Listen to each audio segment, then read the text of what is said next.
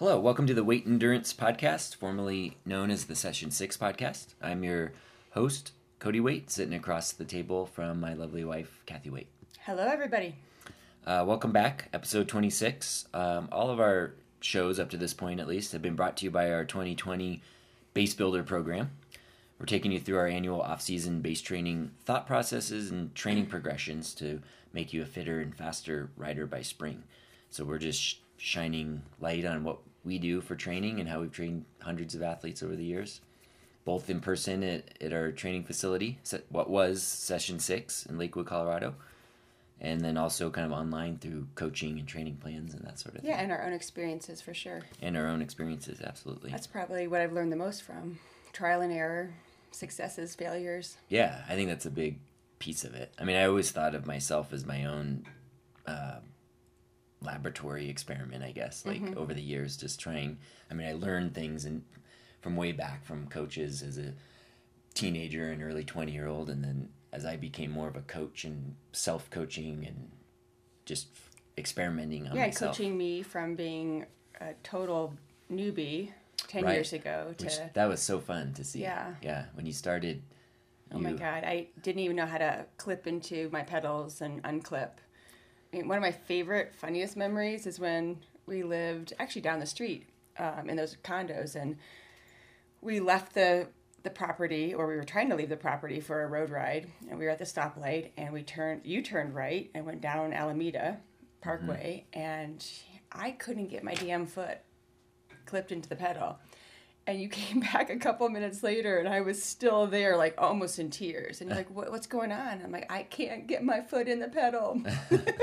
Yeah, I mean, we've all been there, learning clipless pedals. But yeah, from a training standpoint, you progressed so well, and it was fun being your coach as well as your partner, husband, whatever you want to call me. All of the above. And seeing you progress. So yeah, we've been our own little...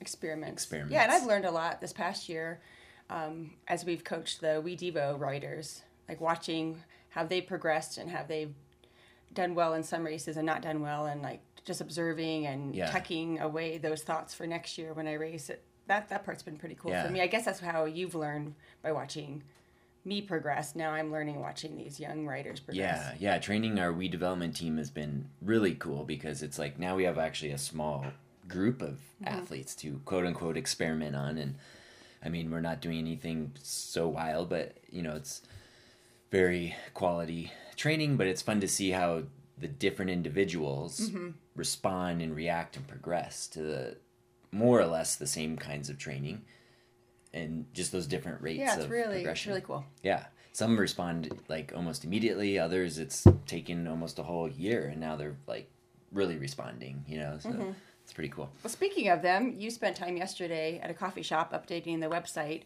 so you guys can check out the WeDevo page on our website. How do they find that?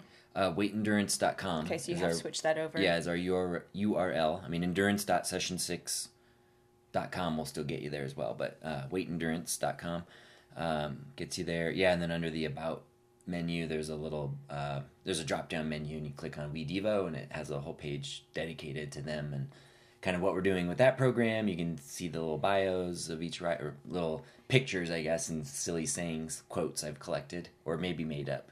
You can't really tell. They're really funny. On that, and then that sort of thing. And then we're going to be rolling out we've been working the last week or so on kind of a way to folks can donate to the team, because it is a 501c3 nonprofit team this year, We Development, in Colorado.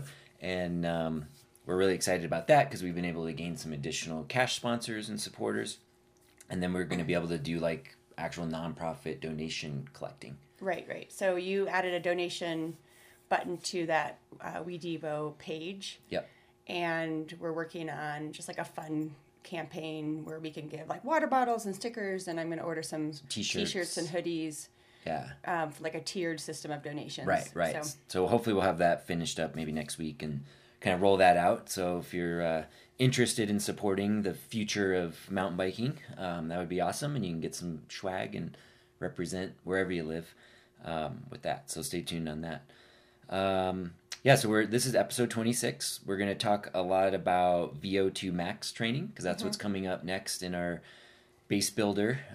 We're halfway through the high intensity portion, which is like the second phase of base builder, with about 4 more weeks really left in base builder. Okay. So, and Vo2 Max is the next progression. So we'll talk about what is Vo2 Max, how we go about training it, especially right now during the base building phase, and kind of give some insights on that, as well as week 24 of the actual base builder program if you're following along that way.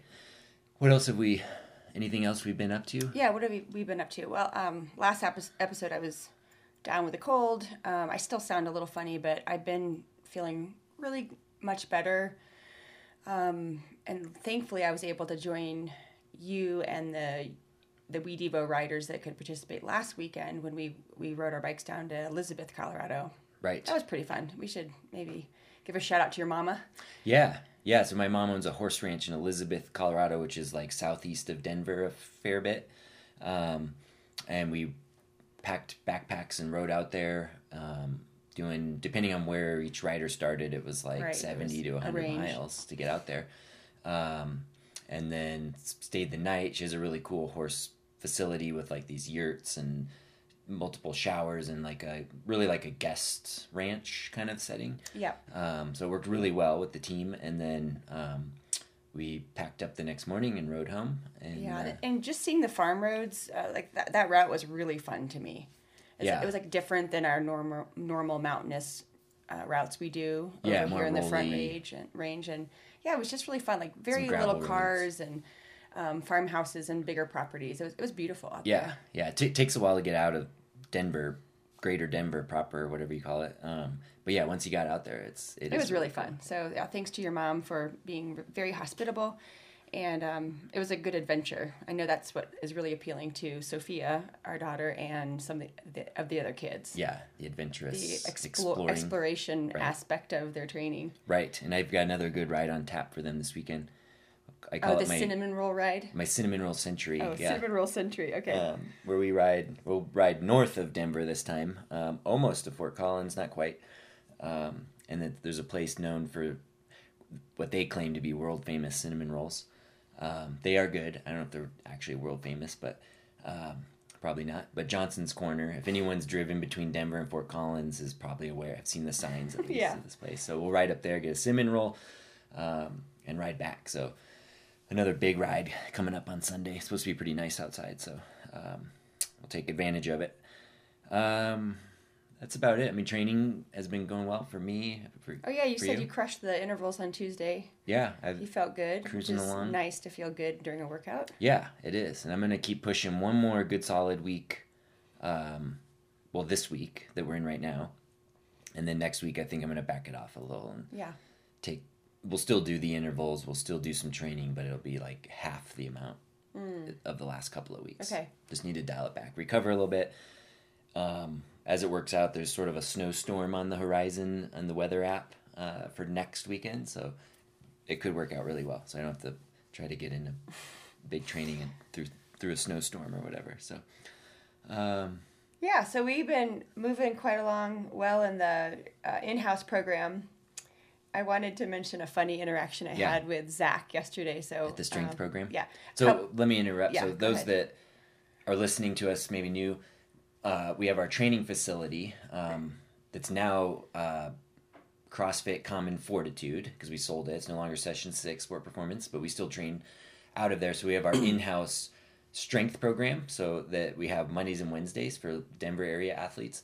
And then Tuesdays, Thursdays where I coach the trainer classes for everybody. We have 3 different sessions throughout the day on those days. So yeah, you were going to tell a story from a trainer, a strength class? I had referenced Zach a few podcasts ago, but I hadn't mentioned his name. But I had just been mentioning our new. We were talking about our new movements, our single arm overhead squat in particular. Yeah, like the stability, which is a very challenging movement. Yes. Because if you were to do it as prescribed, you'd be holding a weight overhead in one hand, and squatting down. It's really tricky. You have to have very tricky. A lot of shoulder mobility, thoracic mobility, core strength, body awareness. Yeah. It's really tough. So I had mentioned that I was watching a particular person in class, and he was doing a crazy twisting motion, and I was horrified and said, no, this move is not for you. Put your weight down on your shoulder in what we would call a front rack position. So he said yesterday to me, oh, I heard you mention me in the podcast. And I said, well, I didn't say your name. I didn't want to embarrass you. But it was really funny to me. Now, the cool part of the story is that he was able to do the single arm overhead squat yesterday. And it was really fun to watch. And after you hinted at suggesting people, this is what you told me. Yeah. People that can't quite do it right shouldn't do it. And then you look over. And his arm was over his head. And he was doing it. And I was then you were like. Yeah, I looked over and saw Zach with his arm over his head. And my first thought was, what the hell are you doing? We've already gone over this. This move is not for you. But he nailed it. He nailed it. Awesome. And so I asked him, what's the difference? Like, how did you do it well this week versus 2 weeks ago where it was dangerous? And he just felt like he was more aware of his body and was thinking more about how to do it properly and was able to make the adjustments. Yeah. So, good job, well, Zach. that's such a great, take-home message of, just one, being in the moment. Because it is so easy, and I find myself doing this sometimes, is you're rushing through the routine because you're thinking of other things, what you got to do at work or later or whatever. And it's like, oh, I'm going to do this movement. Let's just do it.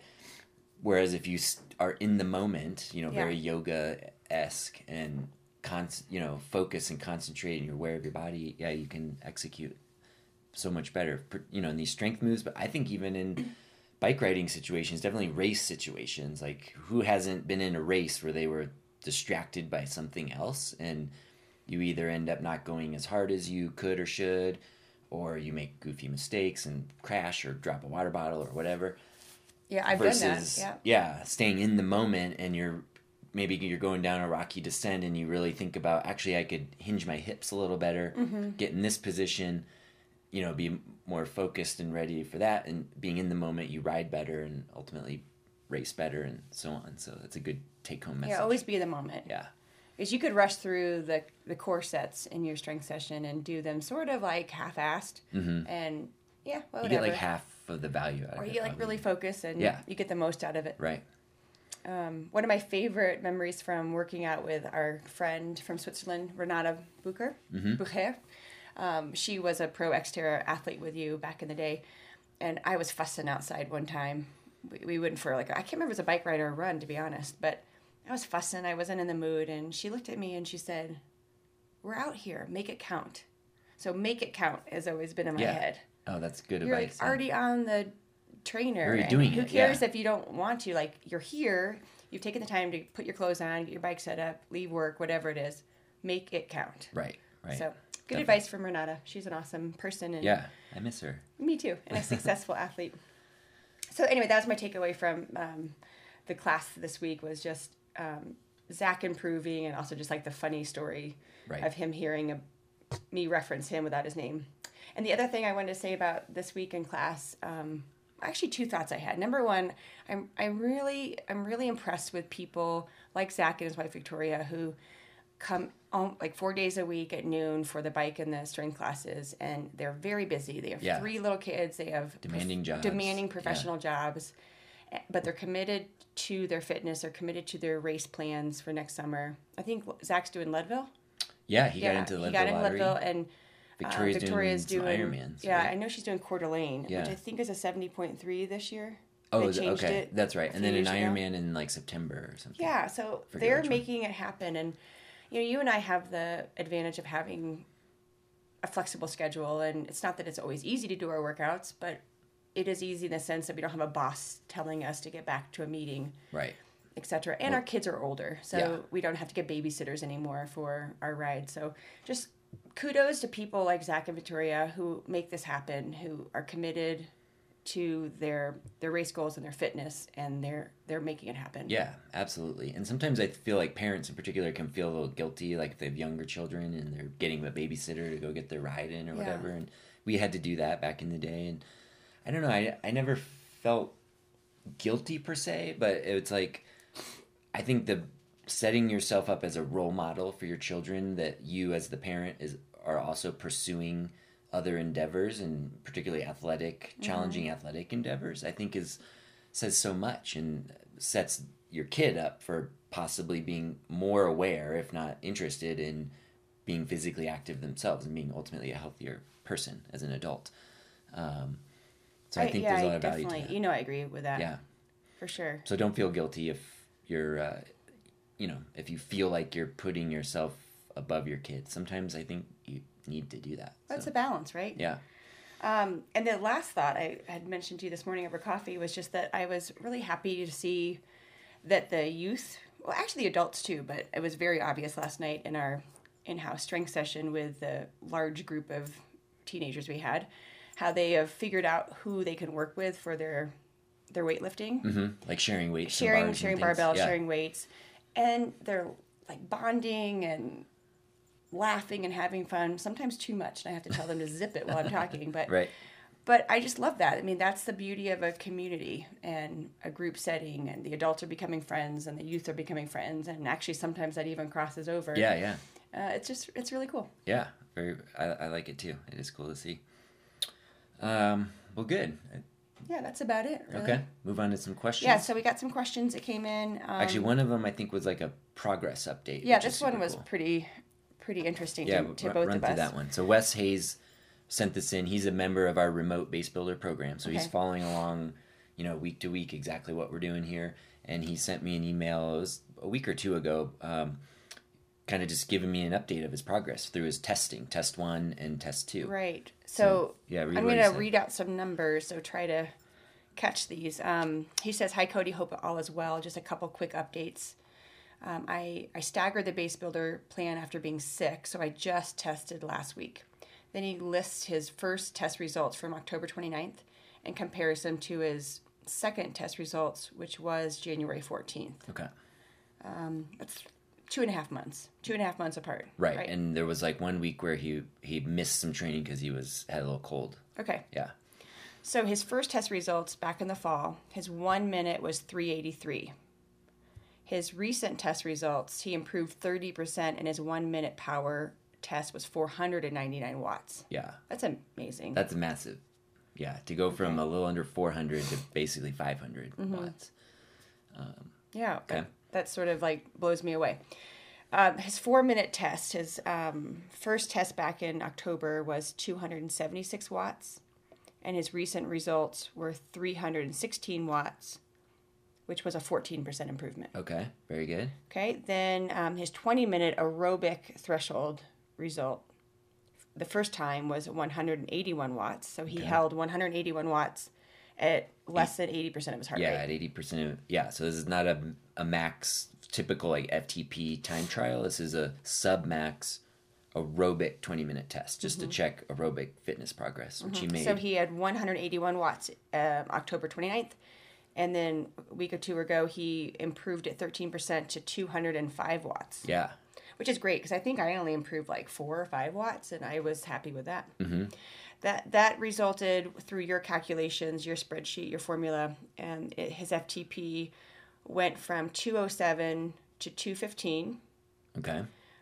But interestingly, his fatigue rate was 7%, 6.98% the first time, and now it's up to 9.17%. Okay. So his FTP, 207 to 215. Right. Okay. And I want to talk about that. But finish what he wrote. Oh, yeah. He wrote, interesting results, and similar to another athlete you mentioned on the podcast, Bill Marcoux. Higher fatigue rate equals lower FTP gains. 1 minute power way up, likely because of strength training, ? Lots of room for improvement on the aerobic end of things. Trying to kickstart that with a higher volume and TSS week right now. Hope all is well. Cool. Yeah. Well, first off, Wes, thanks for sharing the information. Some people don't like to share for whatever reason, but I think it's super cool. So I would say anyone out there following along, send us updates. And assuming you do that, it's the permission that we can talk about it on our show here. But it's just fun to share the progress and maybe lack of progress. Excuse me. Sorry about that. If that happens to be the case. So, but yeah, I mean, awesome gains. And this opens up kind of a question that we get from a lot of people regarding the testing and the fatigue rate and how that equates to FTP. Yeah, I heard you talking with the group on Tuesday night in the front room when I was in the back coaching. So, right. it's confusing to even me. I keep having to listen and try to tuck away what you're saying. Yeah. So first and foremost, so many people get stuck on this FTP number, which is just this one data point that in theory is supposed to be if you were going to go for 1 hour as hard as you could. That was the original definition of this. What would that average power be? Well, few, if anyone, will go all out for an hour. I mean, it's too hard. So over the years, there's been different ways to test this and extrapolate, being the 20-minute time trial minus 5%, find that FTP.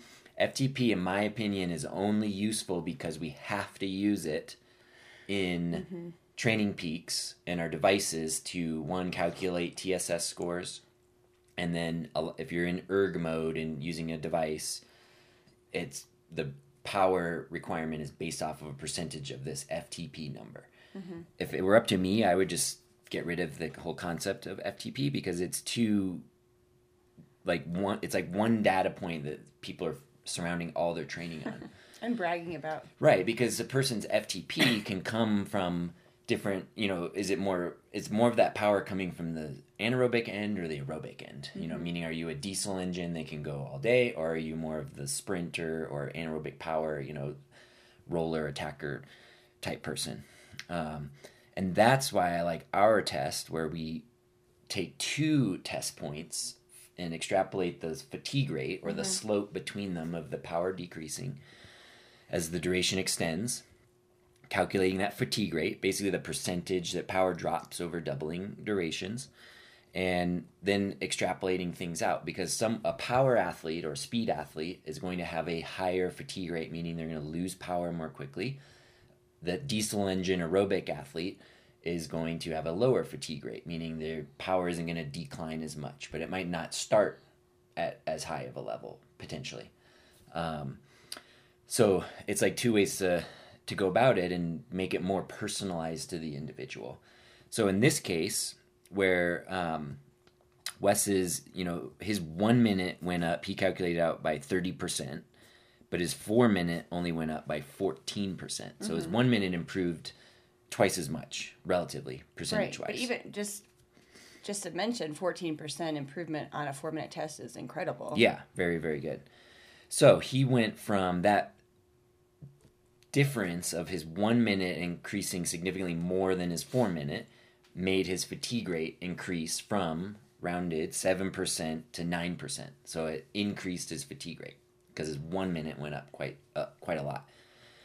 Now, why did his 1 minute go up? I think there's a very strong possibility that the strength training contributed to that because strength training is really the purest form of anaerobic movement.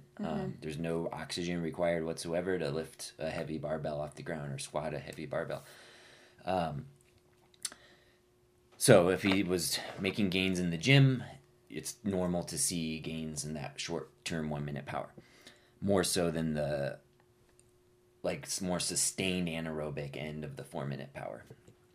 So even though both his 1 minute and 4 minute and his aerobic 20-minute numbers all went up, his calculated FTP number, it went up, but only by a very small amount, from 207 to 215. 4% is what he calculated out. So that's because his fatigue rate got steeper, got bigger, meaning we're starting at our 1 minute power, which is up. It drops down his fatigue rate percentage, 9%, down to 2 minute power, another 9% drop to 1 minute power, and it's going to continue 9% drops as you double that duration. All the way out to a 64-minute power. Right. And so 64-minute power is what we use in our calculations, what we just simply call that FTP number, that then you're only going to use that to enter into training peaks to calculate your TSS scores. Because when we train intervals, we at least encourage people, the way we do it in the gym, the way you and I do it, is we train based off of our energy, the power related to the energy system that we're training. So the 64-minute power, and the range to 32-minute power, that's our anaerobic threshold. So instead of saying we're going to do intervals at 95 to 102% of FTP, we're doing our 32 to 64-minute power, which is what we've just wrapped up the last several weeks. So that's why he's not seeing a big jump in his FTP yet, is because his 1 minute, his anaerobic capabilities went up significantly more, relative to his aerobic. So he's just not going to see as big of an improvement out to that hour mark where FTP kind of floats around. So what is this, like, how would you interpret these results for like real life? Would he race well right now? Oh, yeah. I mean... But he would race better for a shorter distance? Yeah, in theory. So the test results are saying right now Wes is quote-unquote better or more suited as an anaerobic power athlete in relation to an aerobic endurance athlete. So like an hour cross race versus a Leadville 100. Right. But Now, as he continues his training, he'll develop his other energy systems better. Yes. So when we get into more, depending on what he's training for, but if he's training for long distance, which I happen to know he is, he got into Leadville, once we're done with the base builder, he's going to start really working on a lot more focus on the endurance side of things. So first he's boosting up his anaerobic capabilities right now through the winter, and then he's going to build the endurance side of things. But now he's at a higher level to start with, because it's like you're starting it all. Everything starts with your 1 rep max in the back squat and deadlift, and then it goes to your peak power, like your absolute sprint power, your 1 to 5 second power. And then things go to the 1 minute power, 2 minute power, 4 minute power, 8, 16, 32, 64, and so on. So you want to raise that strength in the gym as high as possible, because that in turn raises your peak power as high as possible for the individual. And then all your numbers start at a higher level. Then the goal for an endurance athlete would be to then minimize or lower your fatigue rate, so you can sustain more of that top end power over longer distances. Okay. Does that make sense? Yeah, it makes sense to me. Okay. Yeah, it does. And you also want to increase your aerobic threshold capabilities so you can sustain that contributes to sustaining that power for a longer distance. It sort of has like a marriage of that, right? Like your top end power and your aerobic capabilities, they marry and become what you can do. Yeah, all of the energy systems are interconnected. So it's like if you improve your 1 minute power, everything improves down the chain all the way out to the 4 hour, 8 hour distances. And subsequently, if your long endurance improves, it also does improve at your ability at the shorter distances as well. But it's really a ratio. It's like a give and take between the two. When one improves, the other one doesn't improve as much, or maybe you lose a tad, but everything's still kind of going in an upward trending fashion.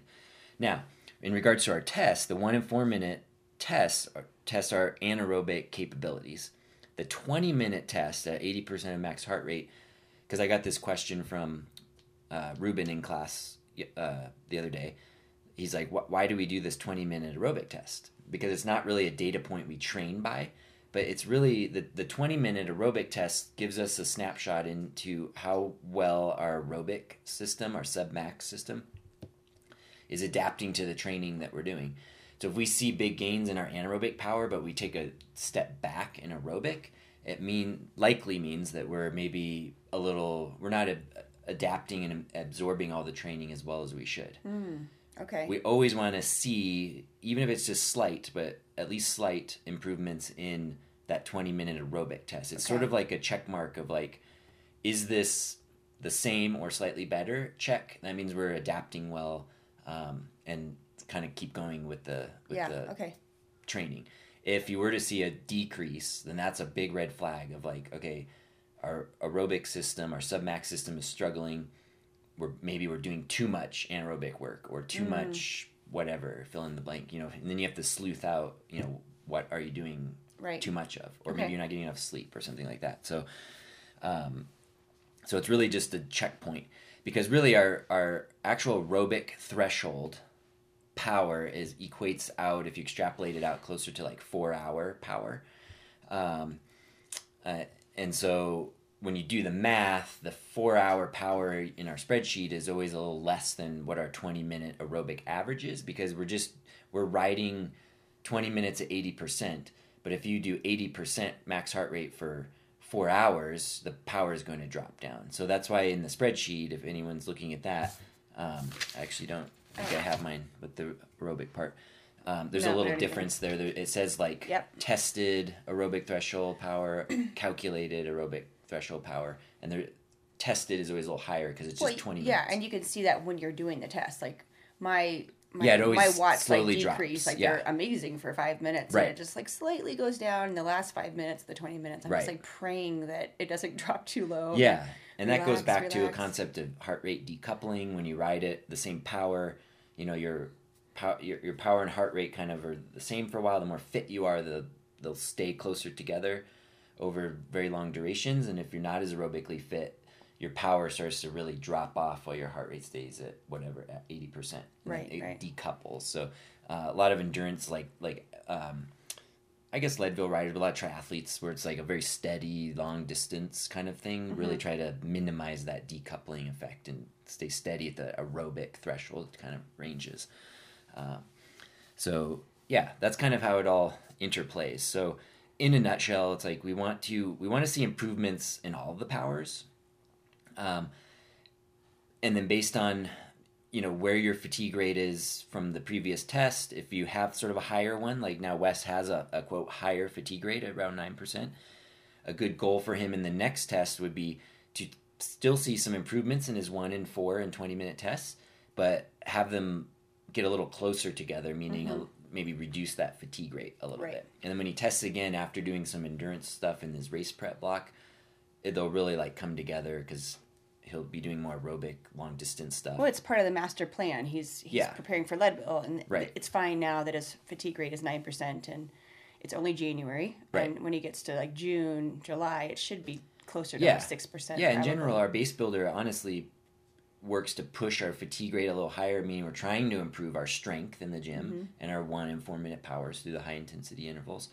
Then we start at a higher level, and then we want to train ourselves to go longer at these higher numbers, therefore going faster over longer distances. Right. And it all boils down to periodization. I mean, that's a popular word in training methodology, and that's essentially what we're doing. We're periodizing right now on the strength and kind of higher end sort of things, boosting that up, and then later we'll focus on building out the endurance in his case for Leadville and work more on that. And so you're always throughout a season, a whole year, working on different areas. So, whether it's strength, speed, or endurance, it's kind of it. So hopefully that makes it a little more sensible. Thanks, Wes, for your question, and just keep in touch. Yeah, and everybody else, send us updates. It's fun to hear and see. It's really fun. Talk about.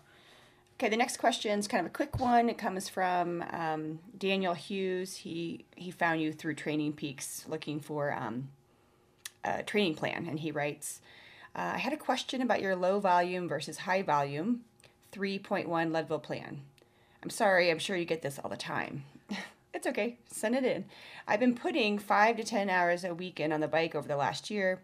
Most weeks it's closer to 5. I have plenty of time for the training and can afford 8 to 10 hours of sleep a night.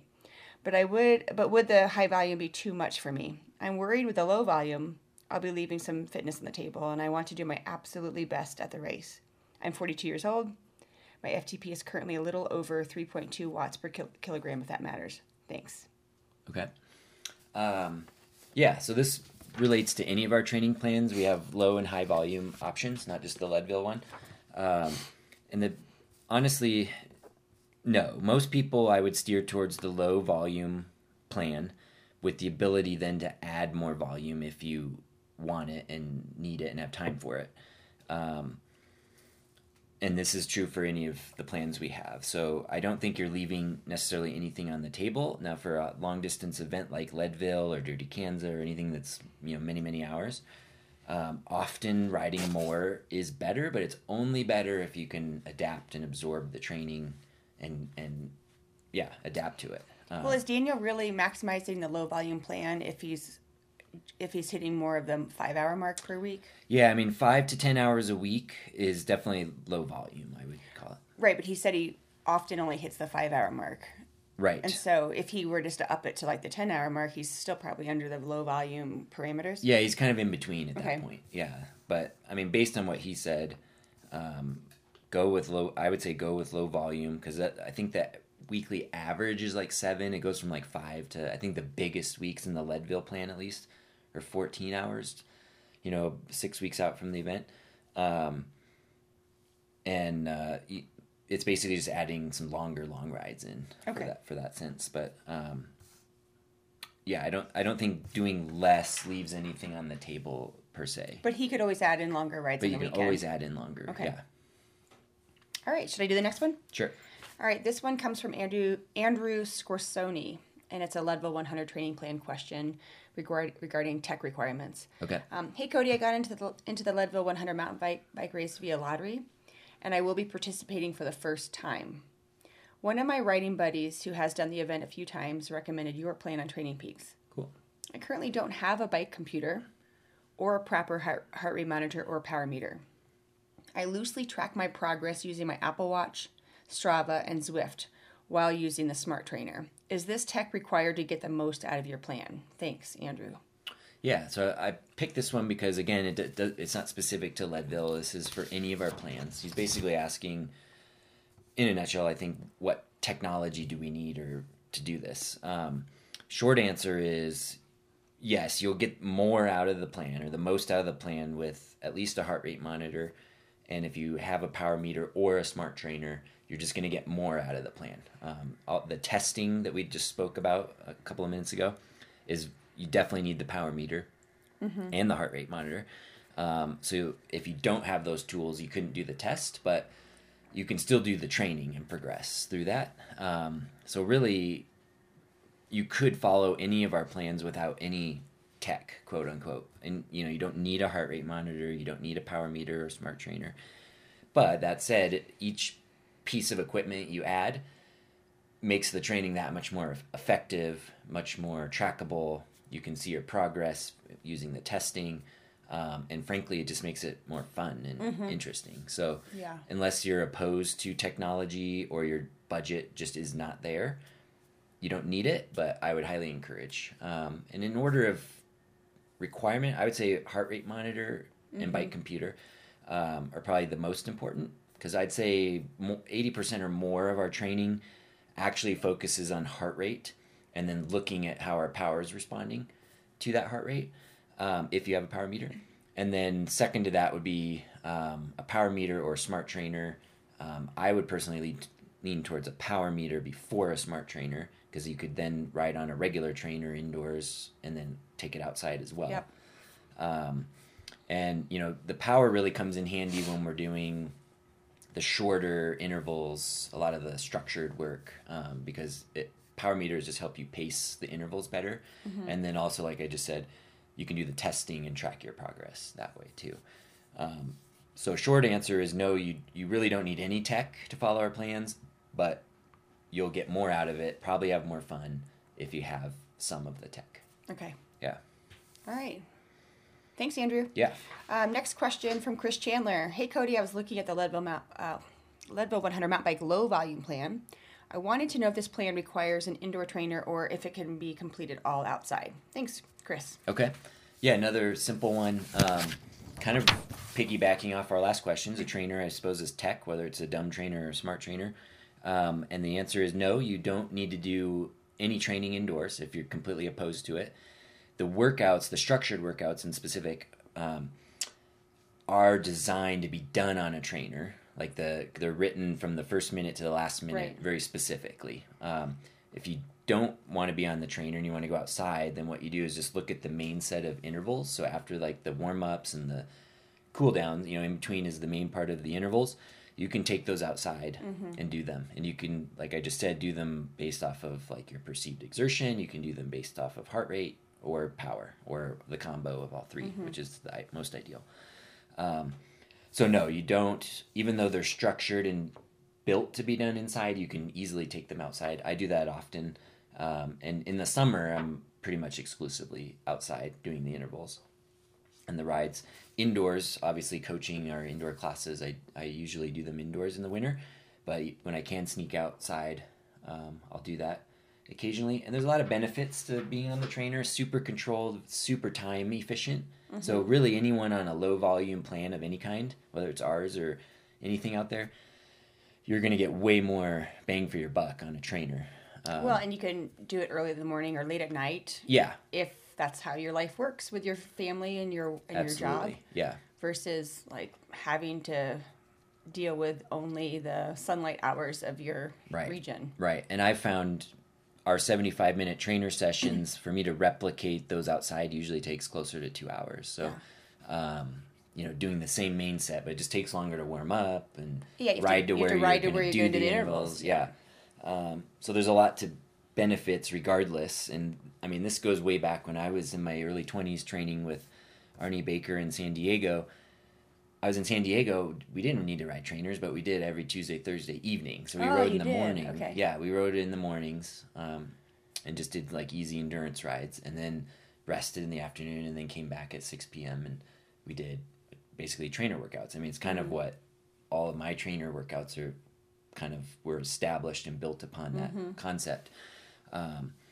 So we didn't have to ride trainer in San Diego, but we did. Because it's so effective. And this was way back before Smart Trainer. This was 20 years ago now. I mean, we just had... God, you're old. Like, fluid trainers were the big thing. Yeah.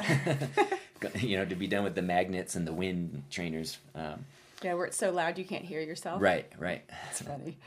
Okay, let's go on to the next question. This comes in from Cheryl Parrish. Hey, Cody. I just purchased the $179 plan on Training Peaks and wanted to make sure this is for Leadville 100 this year. Okay. Thank you. Yeah, I picked this question because she asked, is this plan specific to this year? All of our plans, all of our 2.0 and our 3.1 plans, meaning non-structured or structured, are reusable. So you can use them again and again any year you want. So what's really cool is you purchase them from Training Peaks. It gets added to your training plan library on your personal account, and then you can pick when to either start the plan or when you want the plan to finish, like on a race date, let's say, and use it again and again. So you buy our plans once, use it, love it, it goes well, you want to do the same race or similar race the next year, you just pick it to end on what date you want it or start on what date, and you go again. So they're all reusable, all usable for future years as well as good bargain. Year. Yeah. All right, thanks, Cheryl. And the last question comes from Sergey Andreev. I don't know why I try to do those accents. I'm probably ruining it. Anyway, he says, hey, Cody, I just got into Leadville mountain bike race. I've already done it in 2018.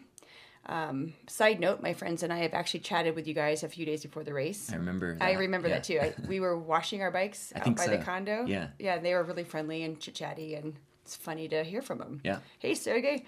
I'm looking to improve my results this time around with a goal to be under 9 hours. I realize you do hear this from a lot of people. Anyway, I'm looking forward to hearing back from you and to discuss how we can proceed. Thanks, Sergey. Yeah. Thanks for the email, Sergey. Here, I'll hand this to you. This one I just picked because again, not specific to Leadville, but we have our training plans available. Kind of our stock training plans, but then we also have, for people that want sort of the next level, more what most online coaches consider coaching, is our custom plans too, and we can do those around any event. So we talk to the individual, and we figure out what your life schedule is, your race schedule, when you can train, your ability level, where you want to go, your goals, all those sorts of things. That a good coach does, and then we put a plan together. And we have a what we call our basic custom plan, which basically builds the plan out. We hand it to you, and you can pick the duration. It's $20 a week, and at the end of that duration, let's say you do an 8-week base custom plan. At the end of the 8 weeks, we reconnect, see how things went, talk about building the next block of custom plan, and then we also offer the custom plan plus. It's $40 a week. Similar idea, all built around specifically for you, but we add in twice a month email communication where we email them a form to fill out to collect a lot of data. We communicate via email and adjust the plan if needed. If you got sick or we're away on travel or you're progressing faster than anticipated or whatever. So it's adjustable, and you get that accountability and support and communication. Some people like that. Along the way, yeah. Are these plans reusable? The custom ones, I mean, they'd be on your Training Peaks, but they're not reusable in the sense that you can reload them. Okay. Because they'd be specific. It's highly unlikely your next year would be the exact same dates of everything. So I mean, you could redo some of the workouts, but you couldn't exactly reload it like the other plans that you sell. Exactly. So hit us up, Sergey. We can definitely get you on a custom plan. Yeah, it's fun to hear from you after a year. Leadville. That's cool. Actually, I think it was 2 years ago. Yeah, 2018. Yeah. All right. And if anybody else has questions, you can email them to Cody@teamweight.com, and our name is spelled WAITE. Or if you have our old email address, that's fine too. But Cody@teamweight.com or our forum at weightendurance.com/forum. Yeah. Cool. Well, let's get into talking about VO2 max training. All right, let's do it. Okay. Professor. So a lot of people have heard the term VO2 max. And it sort of signifies painful intervals. It does, yeah. I mean, VO2 max intervals. Right. I'd say it's like the classic high intensity interval concept for most people. So, VO2 max is, by definition, it's put simply, it's basically how much oxygen that you can suck in while working. And really take it a step further. It's not just how much you can suck in, but how much you can utilize. Like processed through your lungs, put into your blood, and then delivered to your working muscles. So exactly, it's how much can you actually utilize. So when people post photos where they're on a bike and they have tubes coming off their face, are they doing a VO2 max test? Yes. Okay. Those are pretty classic Instagram photos. Right. Yeah, those are. Everyone's got to have I've never done one of those tests. Have you? A long time ago, a couple, like in my early 20s, or like talent ID. It seems very interesting, and I'm curious what it would say. Yeah. But it also looks very painful. Right. So the masks are essentially, they are collecting the CO2 that you're exhaling, and from that figuring out how much of the O2 that you're actually using. That you used. Yeah. Okay, got it. That's very interesting. Right, to supply to the muscles. And it's always a maximum effort. It like ramps up to a maximum effort to figure out when you're like, you tap out and that's your end. And you fall off the bike. Yeah, the computer does all the analyzing. So this ability to, consume and utilize oxygen at maximal rate, I mean, it is very much like a benchmark test in the endurance sport world. It's something that a lot of governing bodies will put their young athletes, in a given country, through these testing protocols to kind of identify talent. It's something that is very much genetic, like how high of a VO2 an individual can achieve, but it's also very trainable. So just because maybe you were blessed with the perfect genes to hit this, 80, millimoles or whatever, or not millimoles, but the 80. So it's milliliters of oxygen, the volume of oxygen per your body weight, per kilogram of body weight. And so it's a way to identify talent. So if someone who comes to them who's fairly young and relatively untrained has a very high starting point, it's like, oh, if we train this person, it's likely going to go up. And what would be considered like a world-class, like a champion VO2 max number? I should have looked this up. Yeah, I think like low 90s. Holy crap. Is really? I think the highest recorded, unless it's changed in recent years, it was a cross-country skier. Skiers and rowers tend to have the highest recorded values. And I believe that's because you're using more muscle mass in because it's a full body movement to move the bike or the boat or the skis. Right, because rowing is very upper and lower body, as is cross-country skiing. So the more muscles that are working and contributing to that forward motion, the more oxygen demand there is, because you're trying to supply it. So then running's usually after that, and then cycling's usually after running, because we don't use our upper bodies a whole lot. That's right. Okay. So I feel like I've heard people talk about like, oh, Lance Armstrong, he was a freak of nature. He had X VO2 max, but I don't remember what those numbers were. Yeah, I think probably in the 80s or something. So, I think like a untrained, again, I should have looked this up, but untrained individuals are like 50.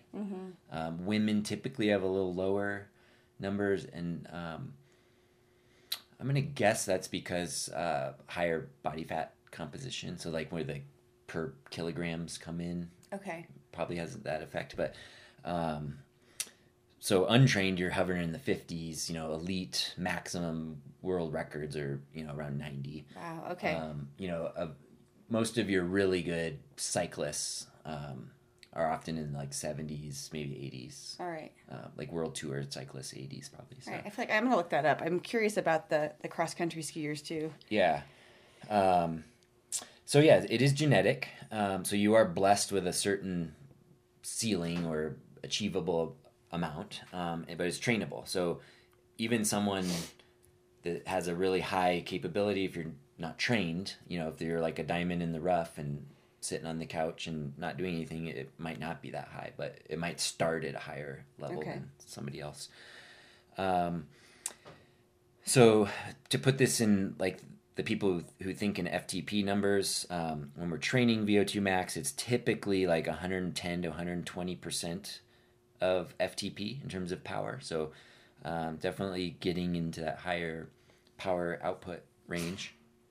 In our nomenclature definition, our VO2 max energy system, is often that 8 to 16 minute range. So it's the amount of watts you could hold for 8 to 16 minutes. Right. Okay. So in the running world, elite 5K runners often are running that race in VO2.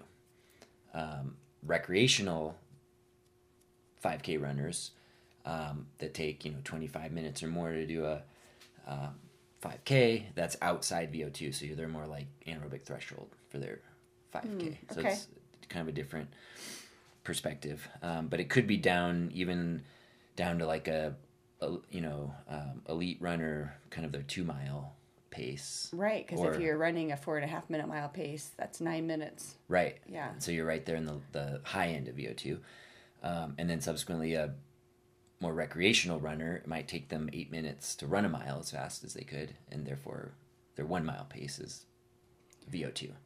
In terms of rate of perceived exertion, RPE, what would you call a VO2 max set? Probably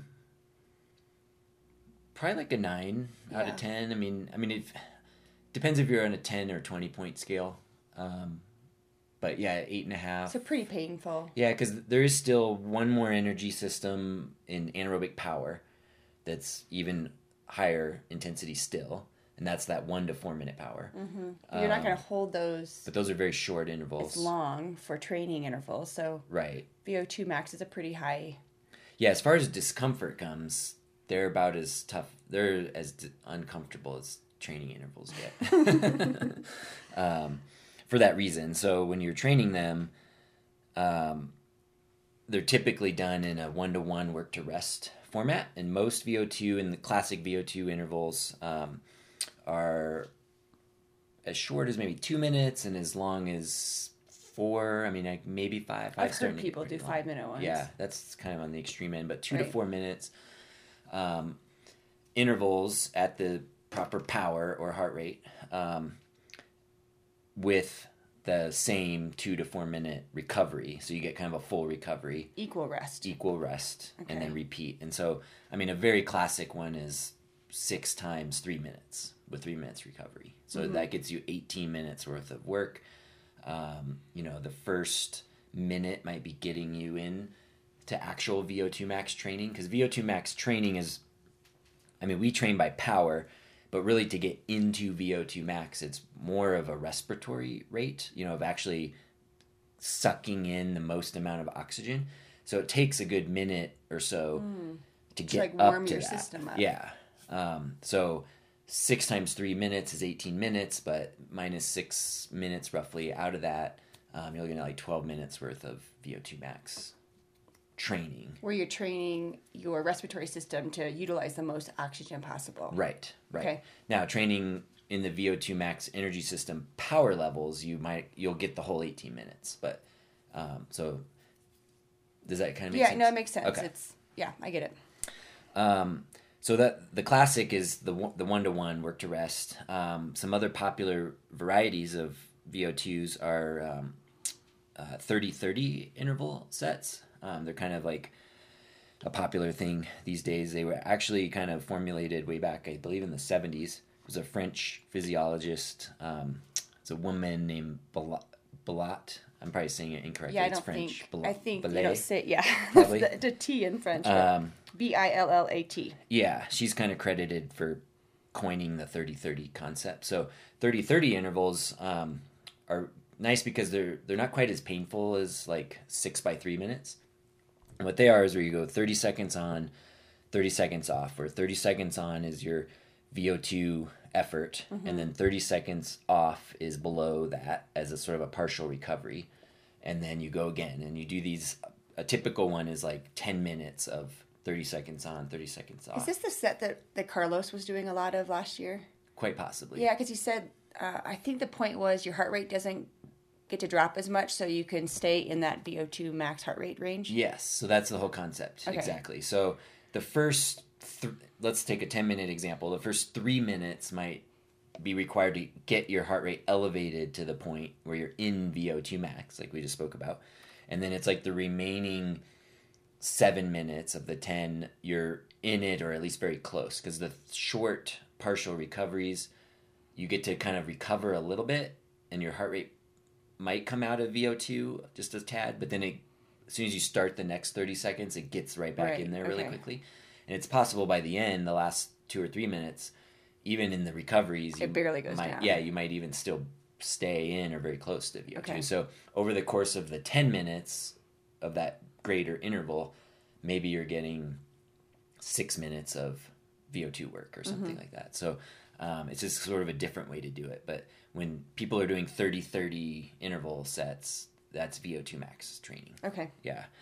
And then along similar notes, there's, partial recovery.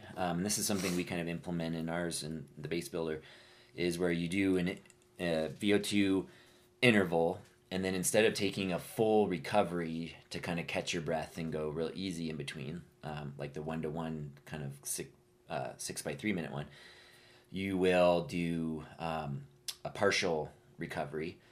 We did these a lot actually on the track, not to stick with running analogies here, but when we would do, back when we were triathletes, we'd do like 400 repeats, and we do the 400 like at our VO2 max pace, whatever that was, and then when we finished, we wouldn't stop. We'd keep running another 400, but we would take twice as long to complete the recovery 400. Right. So if you ran a 90-second 400, you ran which would be really painful for me, then I would get to jog a 3-minute 400 recovery, but you're still moving. So you're again similar concept to the 30-30s, where you're not letting your heart rate come all the way down. So then when you start the next interval or next lap of the track, as soon as you get going again, you get back into that VO2 more quickly, and then it builds upon itself. So it's the same concept as 30-30, but you're going a little longer durations typically. Will we do these partial recoveries in the gym? Yes, on the trainer? On the trainer, yeah. Will it be in erg mode or level mode? Level mode. Okay. Did we do them last year in erg mode? Well, we did everything in erg mode. Yeah, I kind of remember how you... Like, well, that's anaerobic power. Okay, all right. Getting not to confuse everybody. Yeah. Yep, they all get blurred sometimes in my mind. Right. So those are just kind of some different examples of VO2 max training, but basically we're training our body's ability to process oxygen, deliver oxygen to our muscles. So it's how much...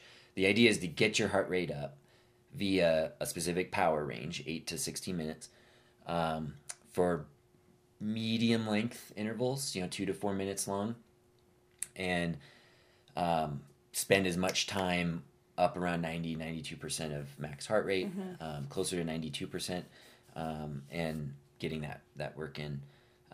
VO2s are very powerful fitness boosters. We'll only spend 2 weeks in our program in the base builder phase doing that, but later in race prep, depending on a person's race targets, you could do upwards of 4 to 6 weeks worth of VO2s. Any more than 6 is a little bit too much. Most coaches will agree with that if you do, you do 2 months, 8 weeks of VO2s, you'll be kind of burnt out and you start to like lose fitness after 5 or 6 weeks. Yeah, I can see why. So 4 to 6. If you're really doing like a focus block, and it really does a number for boosting your aerobic capacity, because that's what we're training is aerobic capacity.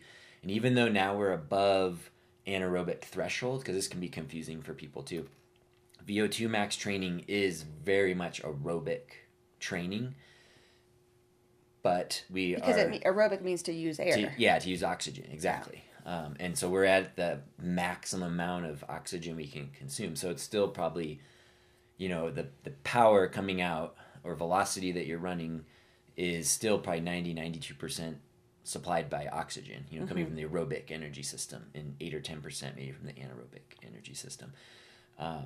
So it's still very much aerobic. And even when we do anaerobic power intervals in the next block, just simply by the name, they actually are still 80% or more aerobic contribution. So, that's confusing. Yeah, it's a little confusing, but it's all like a sliding scale of what's getting used. Really, the true anaerobic efforts are like 20 seconds or less. It's like weight training, like a pure sprint. A track sprint. Yeah. Basically, anything you could do while holding your breath is anaerobic. But if you're breathing, it's like aerobic. A 25-meter swim, right? Right. I don't even think they breathe. They just even a 50-meter for a good swimmer. Yeah, they don't even take a breath. So anaerobic, awesome. Exactly. So by definition, that's the true part of it. But even when we're training VO2 and anaerobic power, most of the contribution is aerobic, but a larger percentage is coming from anaerobic, which is why there's that anaerobic threshold. Not to confuse people. Hopefully, a lot of terms.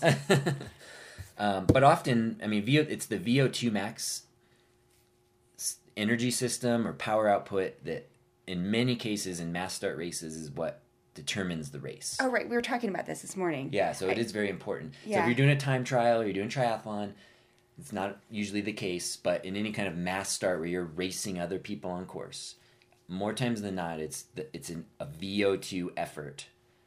Which a 2 to 5. The course of the race. Usually like a 4 to 10 minute effort where you're just killing yourself. So, for example, Winter Park, that first hill climb you have to usually start on in Winter Park to get to the trails. Yeah, and that's like a 5 minute. Yeah, it's like 3 to 6 minute, depending on where they shoot you off on the trail, and it's like balls to the wall. Right. It's really hard. And that happens to be the start of the race. So usually it kind of comes back together. But then later in the race, there's usually a climb or some sort of attack or something that's... And that's when VO2 matters. Like, can you hit those power numbers, or in other words, like, utilize the oxygen to go faster? Yeah. It's anaerobic power and VO2, usually together, because it's usually an anaerobic power effort to make the attack. Mm-hmm. For like a minute where you're going more or less as hard as you can go. And then you settle into a VO2 effort more times than not to kind of keep stretching that rubber band. And then if you're lucky, you get to recover on a little downhill or something. And then you settle into more of like an anaerobic threshold, like sustainable effort to the finish kind of thing. So more often than not, it's like your VO2 is what makes or breaks a race. Yeah, for sure. One of my favorite memories was racing Emily Shaldeck the last couple miles in Winter Park on this. I think it's called the Serenity Trail, and it was like 10 minutes where I thought I was going to die. Right. Yeah, and my heart rate was 174, which that's like 94% of my, maybe 95% of my max heart rate. Right.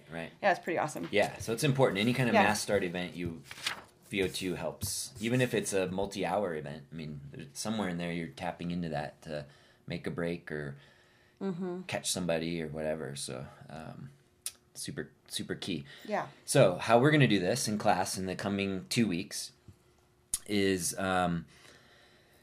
we're going to train our 8 to 16 minute power. So it's critical for those following our program specifically. You look into your spreadsheet, see what your 8 minute power is, your 16 minute power that we determined off of testing. And that's when you hope you didn't over-test. Yeah, if you had a miraculous testing day and got really high numbers, now you get to pay for those high numbers. Pay the piper. Right. So as we climb this like energy system ladder, going from what we've just accomplished, some 64-minute power threshold intervals, some 32-minute anaerobic threshold intervals. Now we're going up again. So how much more power is going to be directly related to your fatigue rate? So those with higher fatigue rates are going to see a bigger increase in power now to get to their 16-minute power. and then it's going to increase again for their 8-minute power. Okay. So it's very much fatigue rate dependent, and that's one of the reasons why I like this fatigue rate testing model. I do too. Is that it gives you interval work. Maybe the anaerobic threshold stuff felt a little too comfortable, but now it's like catching up to you, and the you can push yourself. will be. I can't say that it felt comfortable, but it's going to be just a change of pace too. Like now you get to push it a little bit. Exactly. If that gets your competitive juices flowing. Right. So our interval sets, we're sticking with our common theme of breaking our energy system power into sets of 4. Mm-hmm. We're gonna do 2 sets of intervals in these because they're shorter now. So we're gonna do 4 times 2 minutes at 8-minute power. Okay. So that's 8 minutes worth of 8-minute power just broken up, and then a little extra recovery block, and then 4 times 4 minutes at 16-minute power. So 16 minutes worth of 16-minute power broken up. We're going to start out with equal recoveries, like we talked about as the first example of VO2 interval. So it'll be 4 times 2 minutes at 8-minute power with 2 minutes rest. Okay. Yeah, and these are full rests. So you can just stop pedaling, pedal very softly, and we'll do these in slope mode, not erg mode. So it will require some concentration and focus to stay in that. And you'll take those rests. And then same with the 4x4 minutes, we'll start out with 4 minutes worth of rest. So it's quite a bit of rest, that first set. First session, I should say.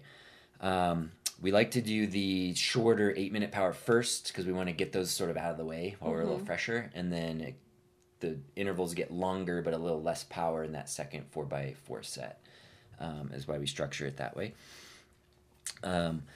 Then as we progress, session number 2, we'll keep the same 4x2 and 4x4 interval structure, but we're going to take away some of the recovery. Okay? That's cruel. Right. So it's going to be 2 minutes on, 1:30 off on the second session for those, and then it's going to be 4 minutes on and just 3 minutes recovery. Okay. So still pretty close to 1-to-1, but not quite. The idea here, again, is we're just maybe not recovering quite as much. So when we start the next interval, we get into VO2 a little more quickly. Then the third session, we take away a little more recovery. So now it'll be 4 times 2, which is 1 minute recovery. And then 4x4 with just 2 minute recovery. So now it's like half. It's like a 2-to-1 ratio. And then the final one is just 30 seconds of rest in between the 2 minute ones and a minute rest in between the 4 minute ones. And that's the ultra challenging one because you can just see it happening how you have less time to recover. So your heart rate won't come back down as much. And subsequently, when you start the next interval, you're going to get into VO2 much earlier into the interval. And overall, as the weeks go by or the sessions go by, you're going to accumulate more minutes in that VO2 training. Even though the number of minutes targeting VO2 power will actually be the same each workout, we'll get more minutes in VO2, meaning like maximal oxygen consumption. Okay. So it's really cool. And I like it because it progresses and, the first workout or two, it's not so bad. I mean, yeah. And then it gets pretty tough. So that's what's kind of how we do it in class. All right. Well, some people will love it. Like, I think Deb loves those 2 minute ones. Yeah. These are good. I mean, they're fast, they're hard, and, you blow through them relatively quickly. Yeah, the workout flies by. Yeah. So that's kind of what our focus will be. Weekends in the plan, as the intensity of our structured workouts goes up, we want to start backing down the weekend stress, meaning the volume, the endurance rides, for right now. So I would recommend kind of lowering down, possibly, especially if you have 2 rides, maybe lowering them down. Not trying to get your longest long rides the same week. You're trying to do some really hard intensity. Right. It just usually doesn't work out well. So be patient. If you love your long rides, just be patient. They will come back in a few weeks, but I would highly suggest doing a little less so you're ready to go for these intervals. And also it's group ride season in most places, so it's not a bad idea, especially if you're going to be a racer, to get out on the group rides and start mixing it up with people. And our buddy Darren has been going up to Boulder every other Sunday, I think it was, and riding out of the Trek store with a group. Okay. And he's had a really good time. Like, yeah. Seeing some guys like Omar that he races with in the summer, like reconnecting, and it's been really fun, he said. Yeah. So if you have group rides in your area, it's kind of that time of the year to start. Yeah, so check with your local bike store. They usually have things that are going on. Yeah, exactly. In the gym. Yeah, what do you got? Well, we're just going through the quarter extremity sets again. We did Turkish get-ups yesterday, so that was the second time we have done those this year, and people were feeling a little bit more comfortable with that movement. It's very technical, very complex. Some people love them, some people hate them, but if you do them well, it's an amazing full body workout. Yeah. And you can start challenging yourself with heavier weights. Right. Just in general, like having fun in the gym. Oh, I told you that funny story last night that the guys on the Vo2 team all decided to weigh themselves last night at the gym. Oh, yeah, you did. Oh, God, it was so funny. So at the gym, there's a shower room and it has a scale.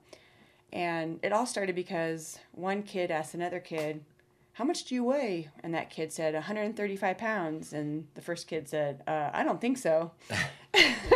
And so he went and weighed himself, and he came back and he said, "Oh my God, I'm 148. Okay, well, to be clear, he looks perfect. Right. Lean, strong, muscular. He, in fact, is your body twin. Okay. Like, you guys are almost the same. Right. Then all the other boys started filing into the room to weigh themselves and came back out, sort of like screaming.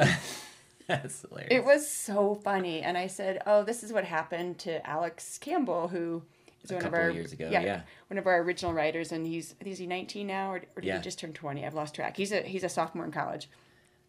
And when he first started with us, he was still kind of like a gangly teenager, and then he quickly put on some amazing muscle, and he shocked himself. Right, I remember that. And he kind of had a little freak out, and because he just wasn't used to seeing that number. Yeah. So all this to say, like, I don't want the boys to get stuck in a number. Their bodies are growing and changing and developing and becoming stronger. They all look amazing, like lean and strong. Yeah. And I want them to eat nutritious food, eat enough food so they can grow and absorb the training. Yeah. And their weight numbers, their scale, they can't get stuck in it. They cannot get stuck in it, male or female. Right. Yeah, when you're a teenager, I mean, it's easy when you're a younger teenager because oftentimes you're underdeveloped and you're way skinnier than a normal person, I guess, if that's the right way to say it. But you could be fairly powerful, and so your power to weight is like really good. So you see these like scrawny little kids that are just really good, and you're scratching your head, and it's a whole power to weight thing. And then when they go through that developmental change in their late teens, where they add more muscle mass and they become a man or a woman, and they weigh more, it's kind of hard for them to do. These superstar juniors, young juniors, then struggle because their power hasn't increased with how rapidly their body mass has increased. And sometimes, honestly, it can be discouraging, and many quit because of it, which is sad. Whereas if they kind of stick with it, keep training, keep developing that power and strength, and taking the muscle mass they're putting on and turn that into usable muscle fibers that help them pedal their bike more efficiently, then it eventually catches up. Yeah, but sometimes the hard work will pay off. Yeah, sometimes it's not till mid-20s that it finally comes around. Right. I mean, Keegan Swenson, who's like probably the best American mountain biker right now, will be going to the Olympics. I mean, he was a really good junior, and then when he went into U23s, you kind of didn't hear much about him anymore because he was going through that shift. And then now, I think he's in his mid-20s, he's coming around, and his power now is catching up and surpassing his new body mass, and he's amazing. So you just have to stick with it for the long haul. But it is pretty funny seeing them come out of this shock. I wish you would have been there. It was so very funny. And then they were teasing, pretending like they were going to just eat spinach soup and restrict their calories. And I looked at them with huge eyes, like, "Tell me you're kidding." And they said, "Oh, we're kidding. I'm like, "Yes, just you keep eating your nutritious food. Eat like you're doing." Well, maybe not so much candy in the class time. Not so much candy. Yeah, right.